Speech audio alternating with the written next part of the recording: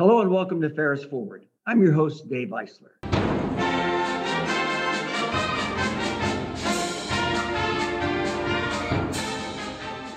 Today we're joined by a good friend and a colleague, someone I've worked with for years in the legislature, now with the MEDC as their senior advisor for technology, Ed Clemente. But I'm going to call you Dave. Dave would be great, Ed. And so we go back a ways. I remember working with you when you were a representative, a Ferris alum.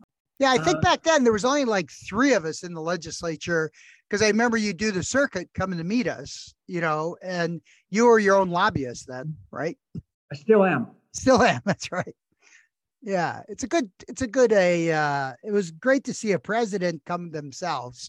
And I know how much that really sort of is reflective of the whole sort of Ferris Institute, was called Ferris Institute way back. But I mean, it was just the idea of how it's kind of more of a maker college, right? So when I went there, there was probably more 2-year degrees than 4-year degrees, I'm guessing. I don't know what it's like now. And so, Ed, talk a little bit about the work you do right now for the MEDC. Well, primarily, as my term was coming up, the governor and I talked about where I could land. She wanted me to stay in the administration somewhat. So we kind of came up with the idea of like future tech and things like that I've worked on a lot when you knew me in the legislature. I had a committee called the New Economy and Quality of Life, and she was very familiar with it. And we did a lot of the cutting edge bills then for like green technology, batteries, solar, so we talked about creating this podcast as actually more of an amplifier or megaphone for the people's voices of Michigan who are doing all this stuff, because at that point, this was the peak of COVID. And I think a lot of people, were so kind of sad almost, the way the things were going back then. So we wanted to show side of a positive side of how Michigan was turning around through people like yourself and small business, large business, everyone. So that's kind of what we did is we rather than us tell the story, we let the guests tell the story. And so I think, is this the second season for your podcast? Yeah, I was always worried we'd make it one season. So we did. After we did 52 episodes, then we called that a first season. And then I don't know what I'm on now, but I think I'm close to 80 interviews now, because we just did 10 of them at Mackinac Policy Conference. Wow. But they were jammed together. And so if people would like to access your podcast, how do they find it? Well, the easiest way is just to go to the Michigan Opportunity, and it's an MEDC site, and we have our own landing page there. And it's pretty easy. It's usually what pulls up first. It's either them or someone will do a paid ad, like through, because it's also on sites like Spotify and Apple. You can also get it through there. But if you're looking for it real quick without having to download the app, you can go right to the site off the MEDC's page. And so, Ed, I know you're a Ferris alumnus, and tell our listeners a little bit about your Ferris story. How did you come to Ferris? It's kind of interesting. I really never thought I was going to go to college, first of all. And I had actually signed up with the Marines when I was 17. And back then, your parents had a cosign and they would not let me go. And we had a family restaurant. They kind of wanted me to work there. Said, you go 1 year. And I chose Ferris because it's so weird. Today, kids are so much smarter about picking where they go to school. For me, I knew a couple guys that lived in my hometown, Lincoln Park, who went to Ferris. And they kind of said, you should come to Ferris. And I know I didn't want to go to a community college. I know if I was going to take a risk for higher education, I wanted to go somewhere where I was immersed in it somewhat too. And Ferris at that time was so hard to get to. And it just made sense. And then plus I wanted to try to walk on to make the football team. And otherwise, I didn't know many people here. It was not a traditional story for college. I'll tell you that. Any other, when you think about being at Ferris, are there other memories that come to mind, things that stand out for you about your experience at Ferris? Well, it's kind of funny. because there was no internet back then and there wasn't a lot of opportunities to figure out. Basically, you probably remember the tests. There were either ASVAB or there was like 3 or 4 tests you could take in high school that told you what you should be. And mine really didn't point to college.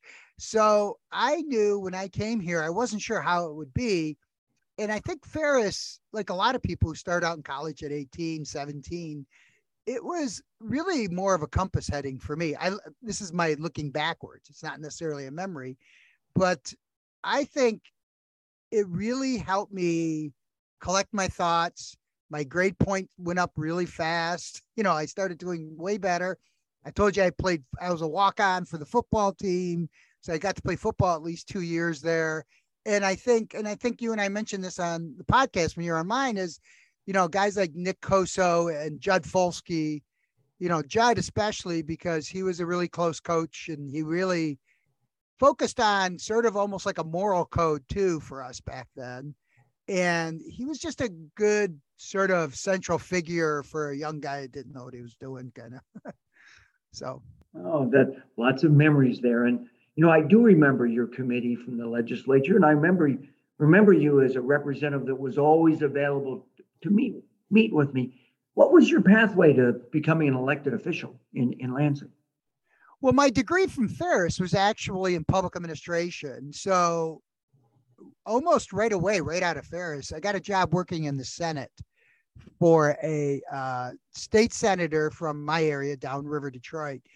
And they got me in and I just started working right away in the legislature. So I sort of fell in love with it. And actually it was a day trip we took from Ferris. Like we had a public administration club and we took a day trip to hunt to the Capitol. And that's what made me start throwing my resumes, at the Capitol. I go, I'd like to work here. It's a pretty neat place.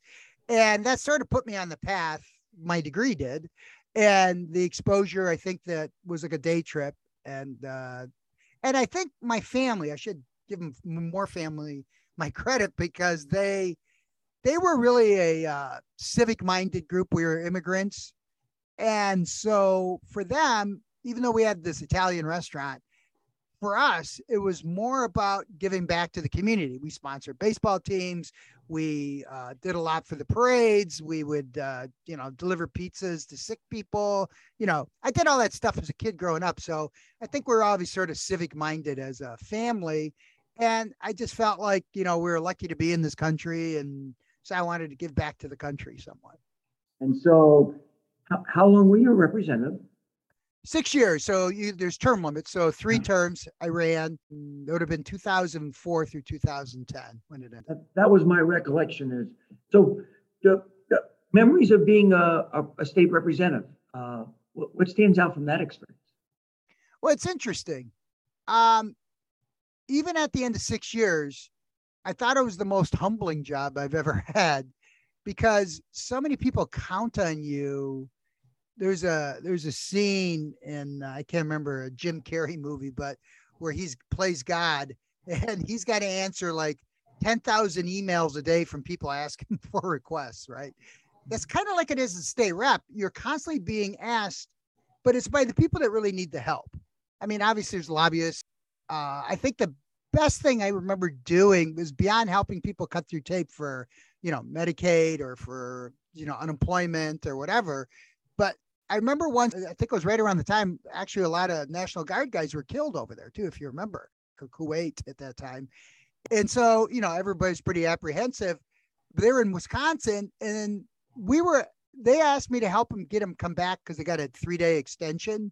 So we were able with one of the local TV stations, raise money for them to get a chartered bus to drive them back for 3 days and then drive them, back to Wisconsin when they had to do their hitch.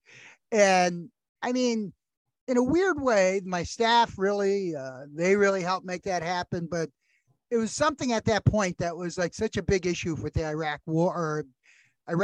And then, so it was just a different time. I do remember that because there were a significant number of Ferris students who were members of the Guard and they were being called to active duty. And we actually went through a series of evolution. And ultimately, what we decided is that anyone who was called to active duty or returning from active duty, we give them $1,000 scholarship for as long as they're at Ferris. You're a community college trustee, aren't you? I was for 16 years, actually. I got elected to that when I was community colleges. I don't know if it's the same for everywhere, but they're elected. I think Mhm. I think they still are across the whole state. So my area was downriver, which is like South Side Detroit and Southwest Detroit. And so I had a big chunk of Detroit, and I ran not long after I left working. And education's always been a big interest to me. And I think I mentioned to you in one of the emails, I used to teach sort of adjunct for Northwood University. I've also taught a couple classes for Wayne County Community College District, is the one where I was a trustee for. But, you know, Wayne County Community College has probably got the toughest job of any community college in the country, I think, almost, because it is very tough populations that have been underserved for like 50 years, right? Have role models in their family that maybe even graduated from high school. So it was a big deal to, to help people get that 2-year degree right away, or just to even go back to school. A lot of the stuff was remedial. We had to pick up a lot of the slack where, maybe they didn't get enough education at that time in K through 12 or whatever. So that was a real tough job, actually, at that time. Well, it's a big district, has many buildings, and it teaches thousands and thousands of students who are at risk. Very important. Good. We've worked well with him and Chancellor Ivory there over the years. So Dr. Ivory's a good friend. I was on the search team that brought him in, actually. Really? Well, that's how long I was there at the college. So I was, he was like, at that time, I think we went through like 4 presidents in like 5 years or something. So I was sort of a group that was sort of reforming the college at that point. And so I was on 2 or 3 different searches. The other guys lasted only a year. It was pretty tough back. Like I said, it was probably one of the most challenging public jobs I've ever had. Well, and it is helping many, many students, but interesting background. And you also have a fair amount of experience with the Chamber of Commerce also, don't you? Yeah, well, it's funny. My plan was not to live back in Detroit or run the family business or anything, but life has a way of changing any plans you might have. And my mom and dad started getting older, and they had me when they were pretty old. So I had to come back home and help take care of them and take care of the house. So I was also working at the restaurant, and then some guy I know asked me to come do selling memberships for a chamber. And so I'm not kidding. This is not a lie, Dave. I had, I think, 9 or 10 W-2s 2 years in a row for all the jobs I was doing just to make ends meet. I was financially pretty tough shape. And, but I was working everywhere. And then the chamber gig, eventually I worked my way up the ladder and eventually became the president there. But I was there about the same time I was a trustee for the college. In fact, I was the president when I became a state rep. So I had to resign that job, and I had to resign the job at the college at the same time. The White House Conference on Small Businesses. What was that? Well, I think I give a lot of my credit to Congressman John Dingell, who was a good friend. And when I worked at the chamber, he would often call me up actually from the House floor, like on votes sometimes, about bills that might affect small business. So I was working at the chamber, but he knew me when I worked for Senator DeSena before too. And he always, I'm sure I wasn't the only voice he listened to. I think he liked that my family owned a small business. I was working at a chamber. I saw how they'd be struggling. And he just wanted someone that could kind of like sort of be an algorithm, sort of, even though they really weren't talked about much then, but to kind of say, this is probably better for them, or this might be worse for them. And I just appreciated that he would call me. And he was I think of all the public officials I've ever worked with in my life, he was by far the closest thing to a statesman. But that is because of him, I got appointed to that position. And so that was during the Clinton administration, right? Exactly. Yeah. And, and it's, it was just an interesting time. And I tell you, the one thing I don't know if you did see it, but I also qualified for, the Taubman Foundation. I don't know if you know him, but I do. Qualified for the John F. Kennedy School of Government at Harvard. So I had a summer fellowship there I was serving on SEMCOG's board, which is I was chair of the Economic Development Committee back then. But that was a big turning point for me too. And you really learn why that institution is where it's at. It was a very interesting dynamic, not what you expect in the way of faculty and all that thing. Man, you have such an interesting career. Ferris alum, elected official, community college trustee, Chamber of Commerce, White House board. Now with the MEDC, when you look back over your career and think about where you started, what are your reflections? Well, it's funny. There's a movie out called Slumdog Millionaire. Probably, I don't know if you've seen it, but it's about all these experiences that took place in somebody's life that you never thought would be related, like an invisible thread. And he was able to answer all these questions in a game show. And I feel like what I do here at the MEDC, just about every chapter in my life, I've been able to interview somebody, like yourself is a good example, but also I've interviewed chamber people. I've interviewed community college people. Bill Pink, I've actually interviewed, for Grand Rapids Community College, the incoming president of Ferris. And I can talk to a lot of people. I'm kind of like a generalist. So I would never say I'm a specialist, but I know enough to at least break the surface with most people in a conversation. And that pays off for the podcast as well as helping out a lot of other people too. I mean, I still do a lot of that. Well, when I think about our conversations, the piece comes through. You're a public servant. You're a person who's devoted their lives to helping others, a person who's actively involved in politics, involved in government, involved in communities. And now you're involved of helping to shape the future of Michigan through your Michigan Opportunity podcast. Yeah, and it's really nice. And even though you give me the 1 minute sign, I'm going to challenge you a little bit. And also we should mention how we work together on the Kendall thing. I just don't think we should go by without a lot of your people. That is a great story. And I'll start it and you can bring this home if you would. So in 2008, 2009, Ferris State University had the opportunity with its Kendall College of Art and Design to receive the former federal building, courthouse, which was then the Grand Rapids Art Museum.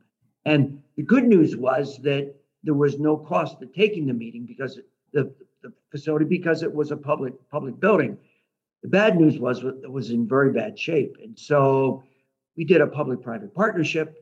And part of the theory behind that was that we were going to go for an enhanced tax credit. And so, Ed, this is where you come in. Well, and actually it's the way a lot of log rolling goes in Lansing.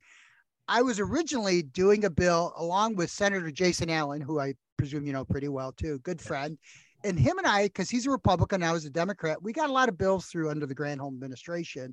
But we were working on a package bills for the College of Creative Studies at that point. And I knew we were going to have some challenges getting it through the Senate at that point, which was Republican. And then I've talked to you, Manny Lantini. Yes. Yeah, Manny, he would come to my office quite a bit, but I work with him on some other things too. But he mentioned this Ferris deal. And I said, I'm trying to do this deal for CCS.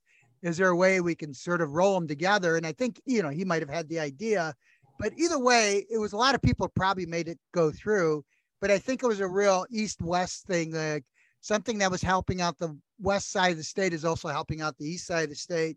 And it made it very palatable for everybody to support it. And that was really because of you guys doing a lot of the work. I just helped get you through a committee, and on the floor, I shepherded it there. And to give the size of this, I suspect that tax credit was probably $10 million, and it made the project possible. So, Ed, I know you haven't been through the building yet, and so I'm going to invite you over the air to come and go through the what is now the Woodbridge and Ferris building in Grand Rapids, and to see what you helped create, because it truly is remarkable. Yeah, let's do it. Send me an invite, and then I'll force myself to figure out how to jam it in. But I'm ready to do it. I feel bad I haven't done it, and I promised you a while back. We'll enjoy doing that. Now, Ed, I want to thank you for joining me on the podcast today. You have such a wonderful career. We're so proud of you as a Ferris alumnus. And again, I want to remind folks that Michigan Opportunity is your podcast. But Ed, thanks for joining me on Ferris Forward today. Thank you, Dave. And you've done a great job there for the last 2 decades. And Ferris is going to miss you. I know Bill Pink will do a good job, but he's got big shoes to fill. Bill's going to be great, and I've certainly enjoyed the opportunity to be at Ferris. Thanks for joining us today. You've been listening to Ferris Forward. I invite you to join us again on our next broadcast. Thanks so much for being here today.